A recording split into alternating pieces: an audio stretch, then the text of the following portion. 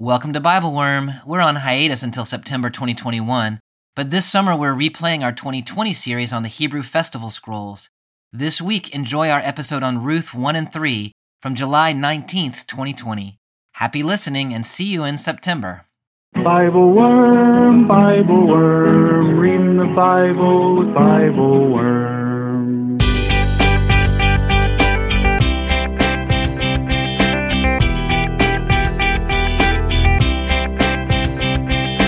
Welcome to Bible Worm. I am Dr. Amy Robertson, here each week with my good friend, Dr. Robert Williamson. We are two Bible scholars and people of faith, one Jewish and one Christian. Bobby is a professor of religion at Hendrix College in Conway, Arkansas, and the founding pastor at Mercy Church in Little Rock. I am the director of lifelong learning at Congregation Or Hadash in Sandy Springs, Georgia. Together, we are Bible Worm, getting to the core of the biblical text. This week, we read Ruth chapters 1 and 3, trying to imagine Ruth's own perspective and calling out some of the ways that the book portrays painful parts of the immigrant experience. We see how the scene at the threshing floor plays on the worst stereotypes of Moabite women, and how Ruth's beautiful statement of loyalty to Naomi also carries with it an erasure of her own heritage. Bobby and I recognize our own blind spots and lean into the scholarship of others who can help shed new light. Thank you for being here.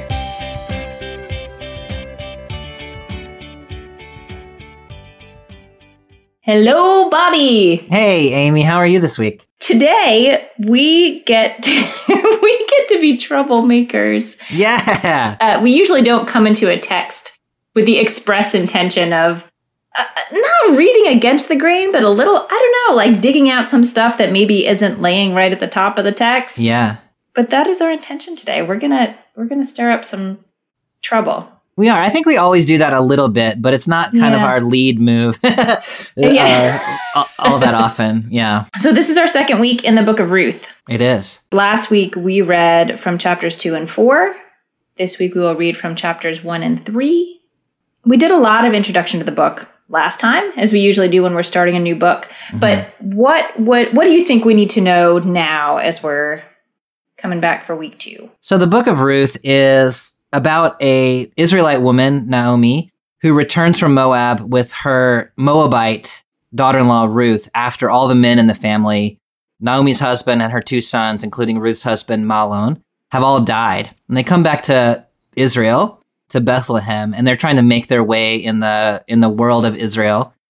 And so we talked last time about how the book of Ruth shows Ruth the Moabite, who makes her way and really kind of saves her mother-in-law, Naomi, by going to the field of Boaz and gleaning. And by the end of the book, they end up Boaz and Ruth being married, producing a new child, Obed, who becomes the grandfather of King David. And so we sort of talked about how that depiction of this Moabite woman as sort of a model immigrant who does all the right things and becomes a foundational figure in the lineage of King David really kind of shakes up some stereotypes about what Moabites are like. We were reading the book kind of set in the time of Ezra and Nehemiah, where there was an anti-immigrant sentiment already, and people were sort of thinking that the way that the returnees needed to secure their future was to get rid of immigrants. And this book sort of comes into that context saying, no, look, immigrants have always been part of our culture and foundationally part of David's lineage. Mm-hmm. We noted along the way several places where we were like, the book of Ruth is trying to do this, I think, good thing by valuing the positive contribution of immigrants. But we were also kind of noticing that there are some problematic constructions. There are some problematic ways that the book of Ruth kind of talks about the character of Ruth. And so we noted some power differentials between her and Boaz. We noted how often it depicts her as deferential, how it calls her Ruth the Moabite from Moab. And so last time we said, we're going to come back next time and we're going to kind of try to dig around a little bit in what does the book of Ruth do to Ruth in what might be less positive ways while it's trying to do this good thing about sort of rehabilitating a pro-immigrant viewpoint in Israel. So are you ready to read? I am, yeah. Okay, so our first section is in chapter 1, verses 14 to 18. They broke into weeping again, and Orpah kissed her mother-in-law farewell. But Ruth clung to her. So she said, "See, your sister-in-law has returned to her people and her gods. Go follow your sister-in-law." But Ruth replied, "Do not urge me to leave you, to turn back and not follow you. For wherever you go, I will go. Wherever you lodge, I will lodge. Your people shall be my people, and your God my God. Wherever you die, I will die, and there I will be buried. Thus and more may the Lord do to me, if anything but death parts me from you." When Naomi saw how determined she was to go with her, she ceased to argue with her, and the two went on until they reached Bethlehem. This is such a famous passage. I mean, it's so beautiful. Yeah. You know, it's used at weddings, right? Is this a wedding text? Yeah, it's such a beautiful expression of commitment between two people that it sort of has, in some ways, become a model for what marriage maybe ought to be, even though this is spoken by a daughter-in-law to her mother-in-law. How is this text? I mean, this is famous also in the Jewish tradition, right? Yeah, and it can be seen, you know, as a family formation that might be used in the context of a wedding. It is also, I would say, predominantly seen as the model conversion. Yeah. You know, that she has decided to join the Israelite people and take the Israelite God as her God. You may have noticed that sort of prior to this, in chapter 3, this last time that we just read, that Naomi tries to send her back to go back to your people, and she refuses, is the third time. And there's a Jewish tradition that when someone comes and says, "I want to join the Jewish community," that you try to send them back 3 times. And if they still want to, then that shows their commitment and devotion to really, truly joining the community, just as Ruth does here. So she really is like the model convert. I knew that tradition about having to turning someone away 3 times, but I had never connected that to this text. That's really interesting. I love that. Yeah, we do love our Ruth. Yeah. So could I trouble this a little bit? Yeah, please do. This back and forth between Ruth and Naomi, does Naomi not want her to come because she's going to cause trouble for her? Because it will make her life harder to bring a Moabite woman to Bethlehem? You know, Naomi's words are, you need to go back to your home so you can find a new husband and make a new family. It's sort of a selfless, please go and do this. But it is interesting that when Ruth says, "No, I'm going to come with you," it doesn't say Naomi was excited or Naomi doesn't said, say anything to her. After this beautiful passage, Naomi doesn't say anything. She stops speaking. Yeah. So Ruth declares her commitment and Naomi stops talking to her. Yeah. A little bit later in verse 21, which is right past where we're reading today, but when Naomi gets back to Bethlehem, she says to the people, "I went away full, but the Lord has returned me empty." And you kind of picture Naomi is standing there with Ruth, her daughter-in-law, saying, "The Lord sent me back empty-handed," which, I mean, is pretty insulting in that sense. I don't know if she means it that way, but to imagine what Ruth is experiencing, hey, I'm somebody too. And so Naomi, I think, is somewhere between indifferent to Ruth's returning with her. And I think your way of reading it, I think, could be right, that this actually, at least at first, seems like a liability for her to have this foreigner attached to her. You refer to this text, and I think in an important way, religiously, as a text about conversion. And if you think about that, if you pull that back a step from a religious context, what is really a beautiful text of commitment is also a text that is about giving up one's own identity in order to take on an entirely new identity. A scholar that's really helped me with this is Dr. Yolanda Norton, who teaches out at the Graduate Theological Union in Berkeley. She's a womanist biblical scholar. And she talks about this passage. She refers to it as Ruth's assimilationist articulation, which the first time I read that, I was really struck. Yeah, ouch. Yeah. And so Ruth, in order to remain accepted in this text, and then by Naomi, and then in this culture to which she's going, she's had to say, "Okay, your people are my people. Your God is my God." She has forsworn In Norton's words, she has forsworn any Moabite allegiance, and she has just fully become Israelite. Whereas Orpah makes the opposite decision, which is, I'm going to go back and be a Moabite. And the text writes her out completely. Like, we never hear from Orpah again. And so that has really challenged me to think, about to what extent is the book of Ruth really an assimilationist book, where what it's saying is, well, we value Ruth exactly because she was willing to turn her back on being a Moabite and become sort of a tangential Israelite. I feel in this text a beautiful commitment and also a sense of erasure. Yeah. There is definitely the sense that you have to choose a team. You are one or the other. You are, Moabite or you are Israelite. Even though they just had these marriages in a family that was blended. Yeah. And it's interesting that Naomi seems to have still been, an Israelite who worshiped the God of Israel, even though she's living in Moab among Moabites. So she has not made that kind of assimilationist decision, but the text seems to expect that Ruth would. Yeah. Yes. You can only assimilate if you're assimilating to my people. Yeah. There you go. Yeah, I mean, that's kind of what, I'm never going to be one of you, but you must be one of us if we're going to get along, if we're going to have any relationship. So the next text we're going to look at is in chapter 3. We read chapter 2 last week, parts of chapter 2 last week. Can you give us just sort of a quick, I guess like a plot summary? Sure, yeah. So when Ruth and Naomi get back to Bethlehem, they need to figure out how to make a future. And so Ruth says, hey, I'm going to go and I'm going to glean in the fields during the barley harvest. And she finds her way to the field of a man named Boaz, who, unbeknownst to her at the time, is a relative of Elimelech and therefore a redeemer. Either we talked about last time in the sense of property redemption or of marriage, levirate marriage redemption.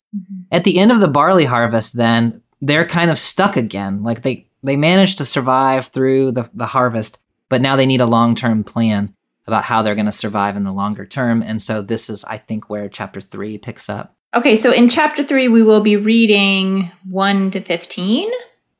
Naomi, her mother-in-law, said to her, "Daughter, I must seek a home for you where you may be happy. Now there is our kinsman Boaz, whose girls you are close to. He will be winnowing barley on the threshing floor tonight. So bathe, anoint yourself, dress up, and go down to the threshing floor. But do not disclose yourself to the man until he has finished eating and drinking. When he lies down, note the place where he lies down, and go over and uncover his feet and lie down. He will tell you what you are to do." She replied, "I will do everything you tell me." I will start by telling you what a threshing floor is. Yeah, please do. And then you can tell me what you think Naomi is telling Ruth to do. Yeah. So a threshing floor is like a flat sort of elevated surface, like maybe near the top of a hill, where you would beat your grain hard enough so that the exterior chaff would fall off and the winds coming through would blow the chaff away, and the heavier grain that you would actually eat would sink to the bottom. Yeah, and I mean, so it's a bunch of sweaty men hard at work. Yeah. And the instruction is to go wearing perfume and nice clothes and well bathed. Like, this is not, so first of all, probably women didn't really go to the threshing floor. Secondly, if they did go to the threshing floor, they most certainly did not go bathed, well-dressed, and perfumed, right? Yeah, I mean, you wouldn't sort of accidentally wind up in your, finest pair of heels up at the threshing floor. It's... Right, yeah. So Naomi is asking Ruth to do something pretty controversial, pretty risky.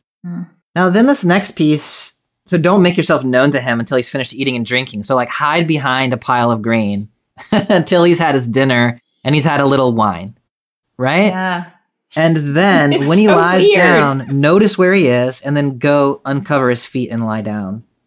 So there is a whole big ol' controversy about what exactly that means, so that she should uncover his feet and lie down.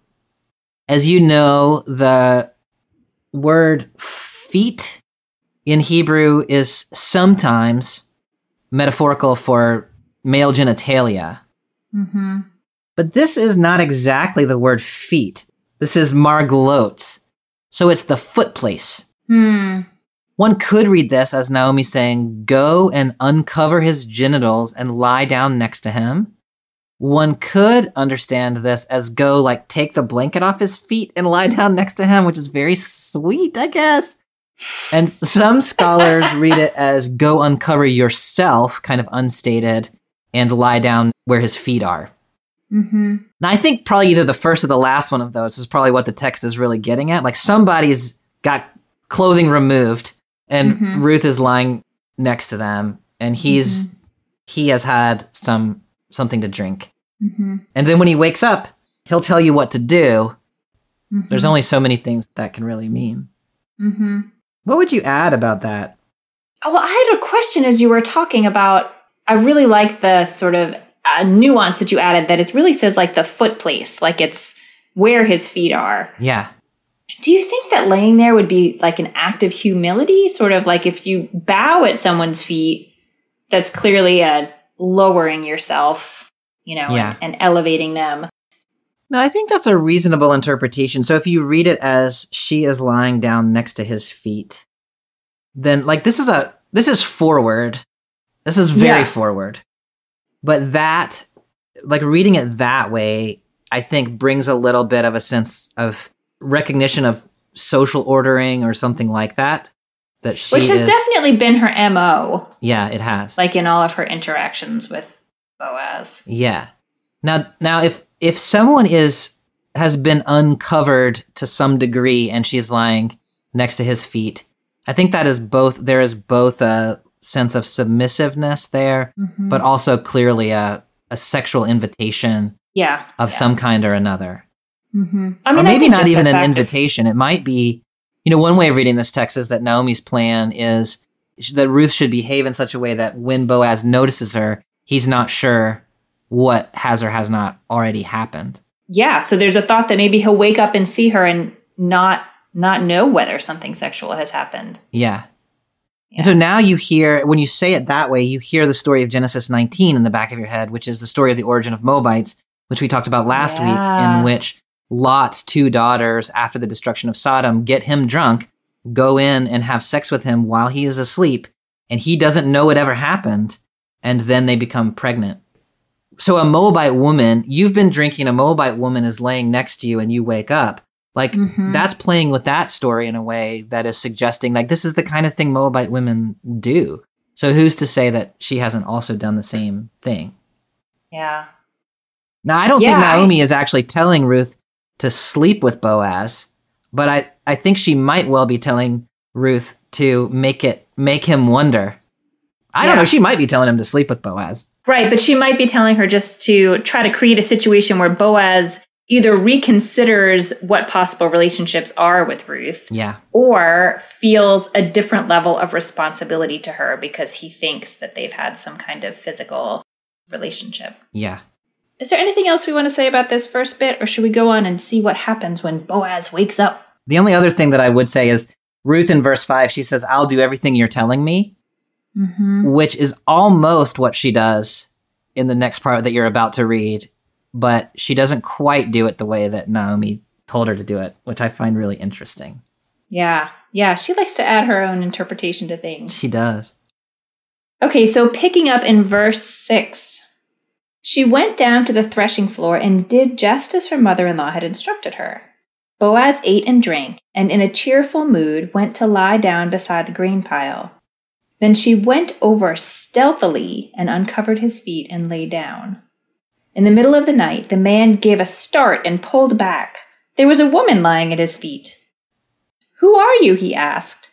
And she replied, "I am your handmaid, Ruth. Spread your robe over your handmaid, for you are a redeeming kinsman." Tell me about what you think happened. Yeah, I mean, I think that Ruth mostly has done exactly what Naomi said. And so what we were saying before about going and uncovering whatever she uncovers and lying down after he's had a little bit to eat and drink.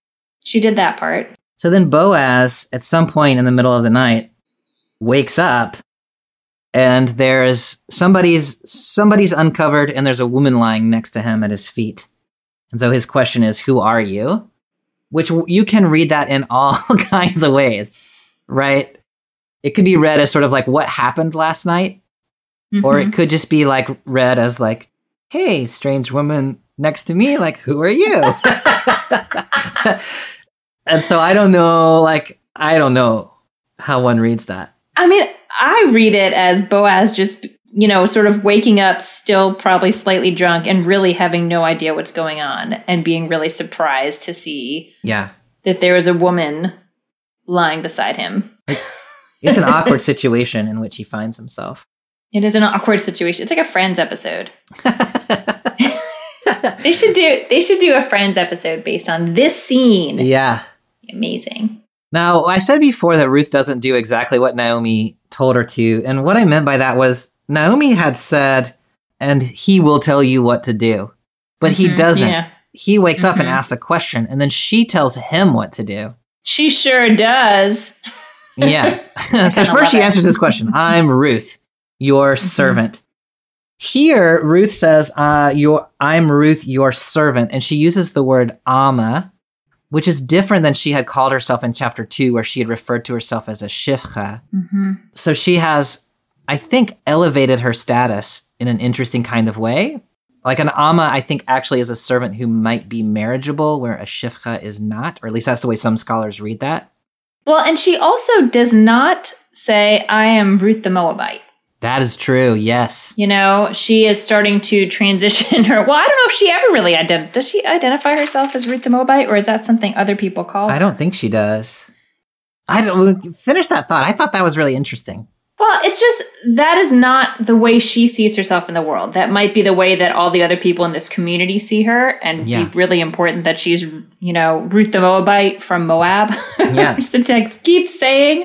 But that is not how she describes herself. And she is describing herself here, I guess, optimistically in terms of her relationship to Boaz. Yeah. Not her relationship to her former people. Gosh, I don't even know how to describe the Moabite people in this. And I mean, one might simply just say that like being Moabite is part of her identity, but it's not the whole of her reality.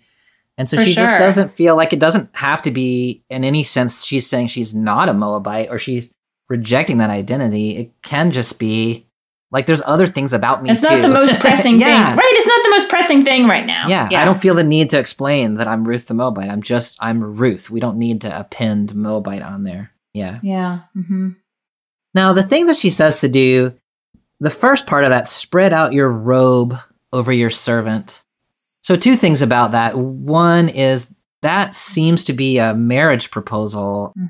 Does that sound right to you? Yeah, it does sound right. And I don't know if you were getting to this also, but in terms of that image of protection, earlier in Ruth in chapter 2, it's the same word that is used, kanaf, for sort of like being under the shelter of God's wing. Yeah. The word wing is the same word as robe. Yeah, and so Boaz had said back in 2:12, may you receive a rich reward from the Lord, under whose wings you've come to seek refuge. And so that word kanaf, Lord's wings, and spread your robe over me.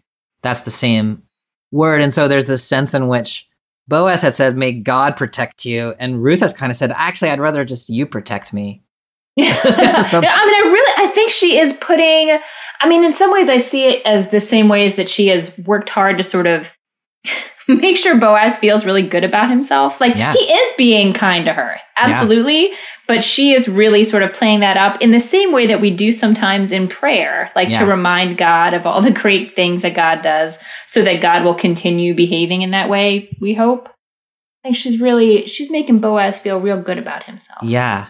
That's so interesting because I read this text as she is a hardcore pragmatist. And she's not interested in all that religious stuff, really. She's just trying to figure out, how do I find security? And so in my reading, she's just saying, yeah, God's wings are great and all, but what I really need is for you to marry me. Well, you know what? I don't disagree with you, though. I didn't necessarily mean to say that Ruth, that this is like a statement of religious faith from Ruth, but more that she thinks that if she makes Boaz feel like he is playing the God role in this relationship. Flattery. Yeah. Yeah, flattery. There's the word for it.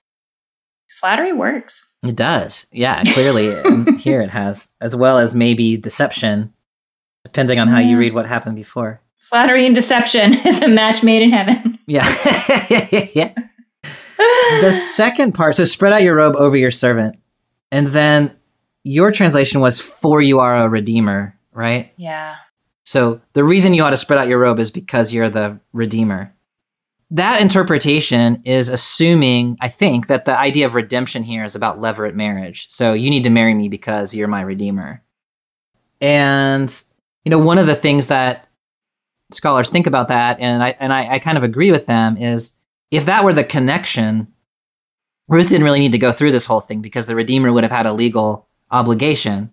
And so she could have just taken him to court, and we could have gotten, it wouldn't have been as good a story, but we could have gotten to the point. That's why they didn't let you write the Bible about it. Yeah. So it is also possible to read this as, spread out your robe over your servant, period. Surely you are a redeemer. Mm-hmm. And if you read it that way, and I like this, although I would not insist that it ought to be read this way, but that what Ruth has actually done is make two propositions there. So the first one is marry me. Mm-hmm. The second one is act as Naomi's redeemer of her land. Mm-hmm. And so she's made two requests, and what the function of those two requests is it keeps the family together. It finds protection for Ruth. But if Ruth just marries Boaz, Naomi's kind of left out of that picture. And Ruth had sworn back in chapter 1 that she was going to take care of Naomi or be with Naomi till they both died. And so by saying, and also redeem Naomi's land, then that brings Naomi along in the picture as well. So now then the image is they redeem Naomi's land, they get married, they're all living there together in this kind of new little family unit. Mm-hmm. That's a really beautiful point, because at the beginning of chapter 3, Naomi says to Ruth that, they need to find a home for her, for Ruth, where she can be happy. And that's where this whole plan comes from, at least the way that Naomi articulates it. So the idea that Ruth was not kidding in chapter 1 about really throwing in her lot with Naomi and figuring out how to build upon her potential happy home with space for Naomi in that future also. Yeah, that's beautiful. I love that. Yeah. So the reading that we just kind of produced about this text is hey, Naomi got a plan for Ruth, and Ruth carried it out, and they all live happily ever after. But this passage is troubling in lots and lots of ways. I kind of gestured toward one of them previously, which is the connection of this story to the story of the origin of the Moabites in Genesis 19, this kind of drunken, incestuous relationship. Mm-hmm. And so in order to find security for Ruth, what Naomi has done is played on the worst stereotypes there are about Moabites. And Ruth has kind of had to go along with them. She has gone to the threshing floor. She's being sexually forward.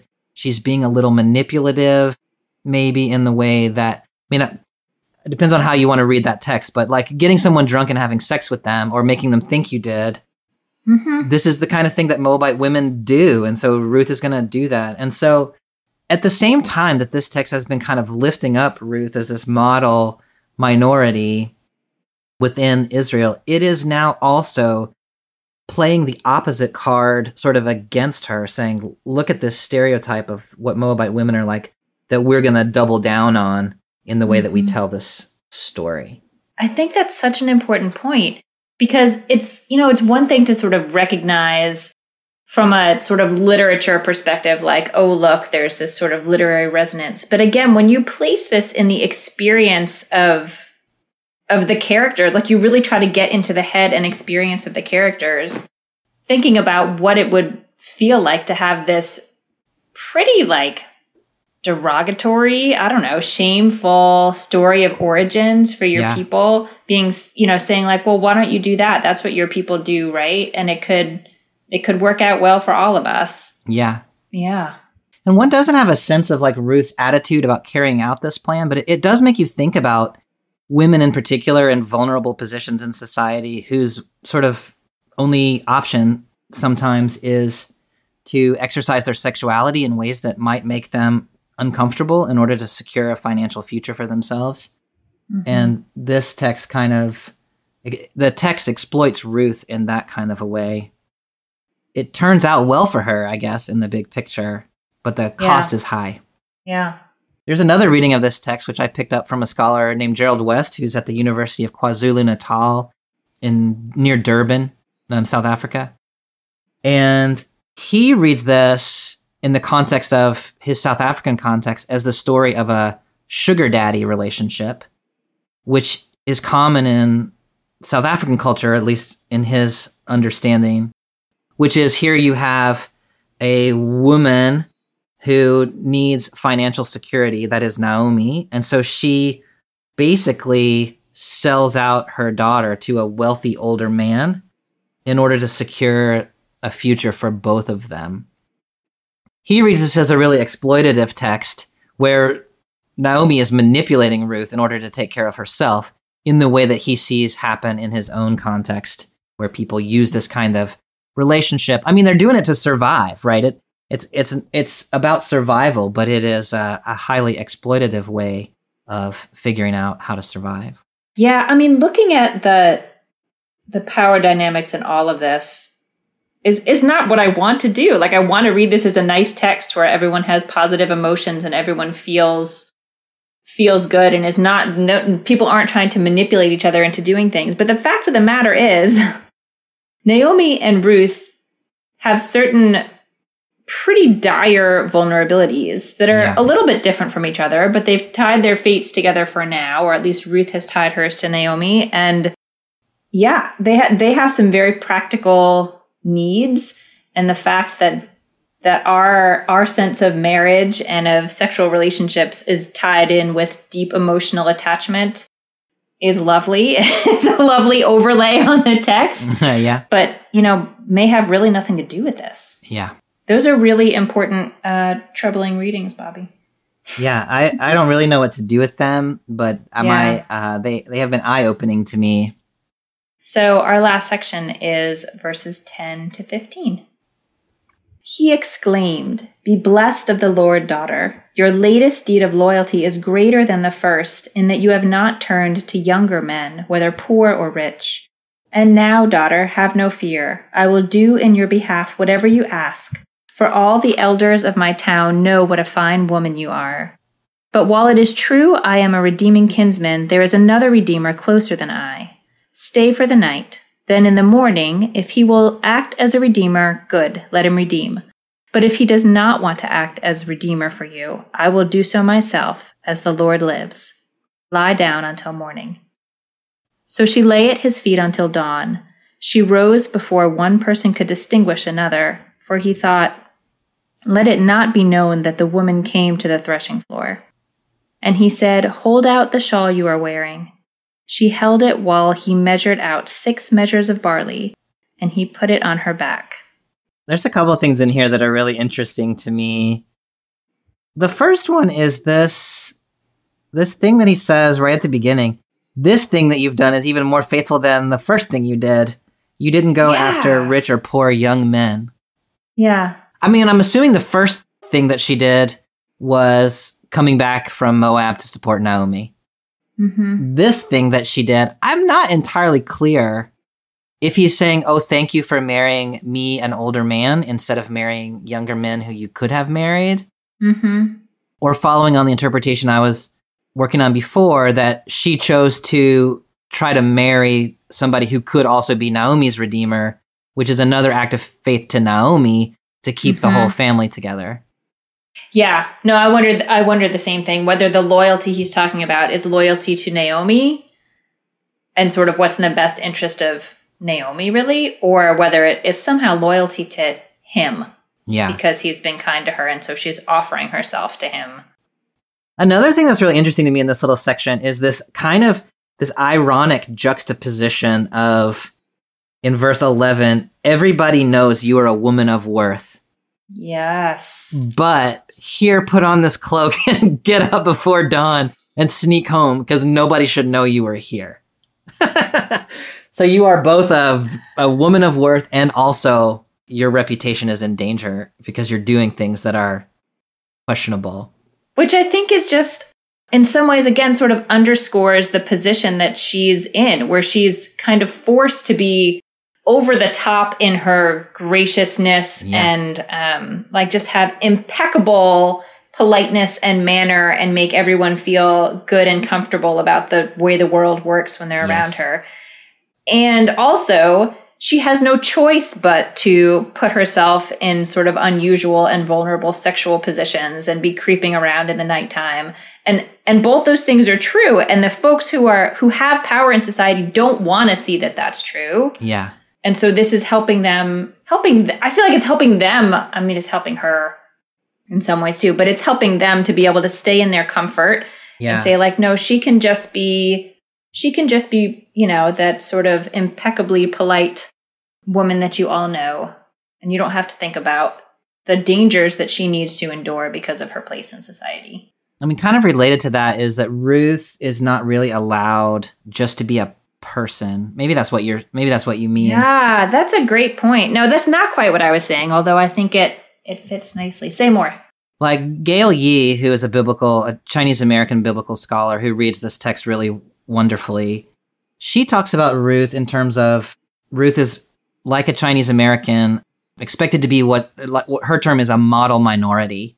That is, she's a foreigner who does all the right stuff all the time. She's smart, she's hardworking, she's deferential, she does all those things.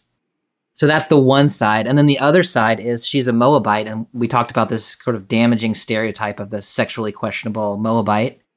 And in this kind of way that is really stark in this text, but I think is true of a lot of people's experience in real life, is they are simultaneously expected to be these opposite things.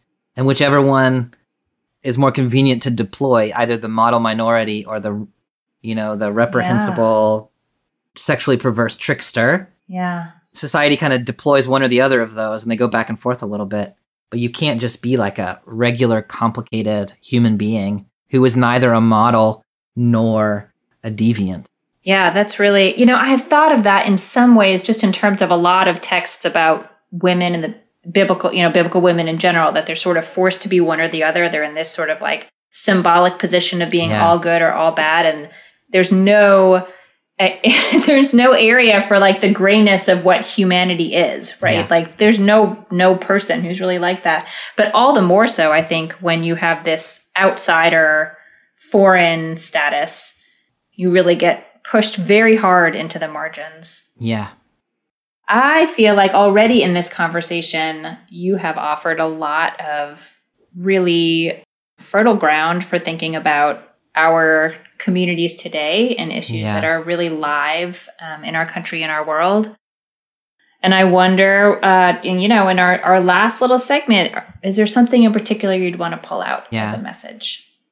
I have kind of dropped in a lot of observations along the way, and you will notice that when I have dropped in those observations, they have almost always been attached to the name of another scholar, and those scholars have either been women of color or they have been somebody writing from the context of South Africa.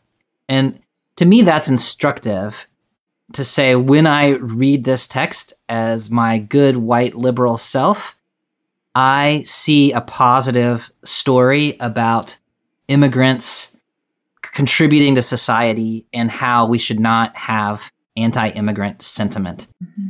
But when I pay attention to scholars of color, and especially to women of color, they see things in this text that are deeply problematic about the way that Ruth is treated as a model minority, as a sexual deviant, as someone who's expected to assimilate, give up her entire Moabite culture. And it makes you think then about my own position as a progressive white person to say, what kinds of narratives do I tell that I think are really pro-immigrant or pro-foreigner or pro-minority, that really have this kind of destructive undercurrent to them that I'm unaware of? In what ways am I creating sort of models or deviations? In what way am I replicating stereotypes, damaging stereotypes of people? In what ways am I overlooking problematic aspects of the way people are treated or problematic constructions of foreigners, immigrants, minorities. This text has been really convicting of me, and I think that maybe it ought to be for a lot of us who think of ourselves as progressives, white progressives in particular, who can be a little naive, I think, in the ways that we try to advocate for people and not aware as much of the ways that we can cause damage.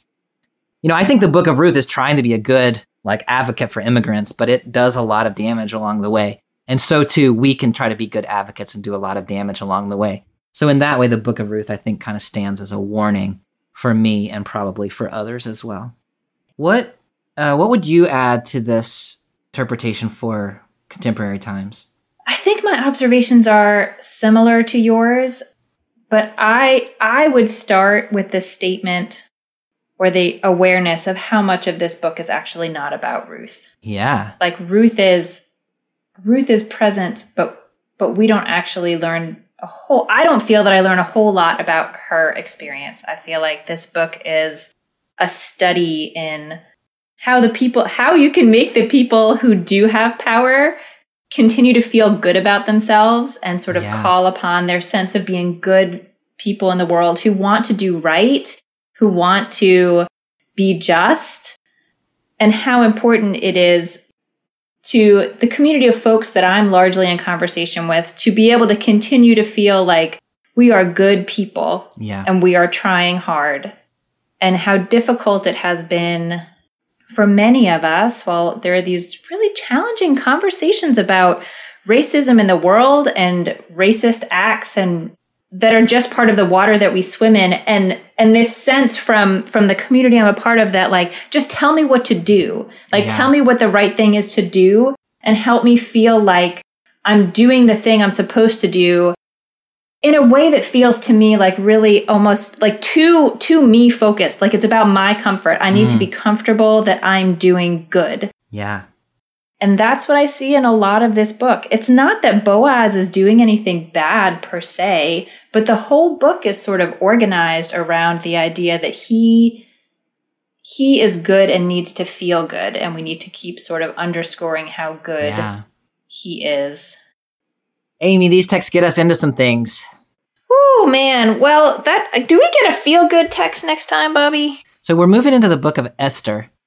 And next time we're going to talk about Esther chapter 1. So we're going to talk about Vashti, the Persian queen. Mm-hmm. So it is a feel-good text in a way. But mostly it's not. Oh, no. Not so much. But a good one. Yeah. But a good one. It's a good An interesting one. Well, it is always a pleasure. I look forward to our next conversation. Me too. I'll see you then. All right. Bye.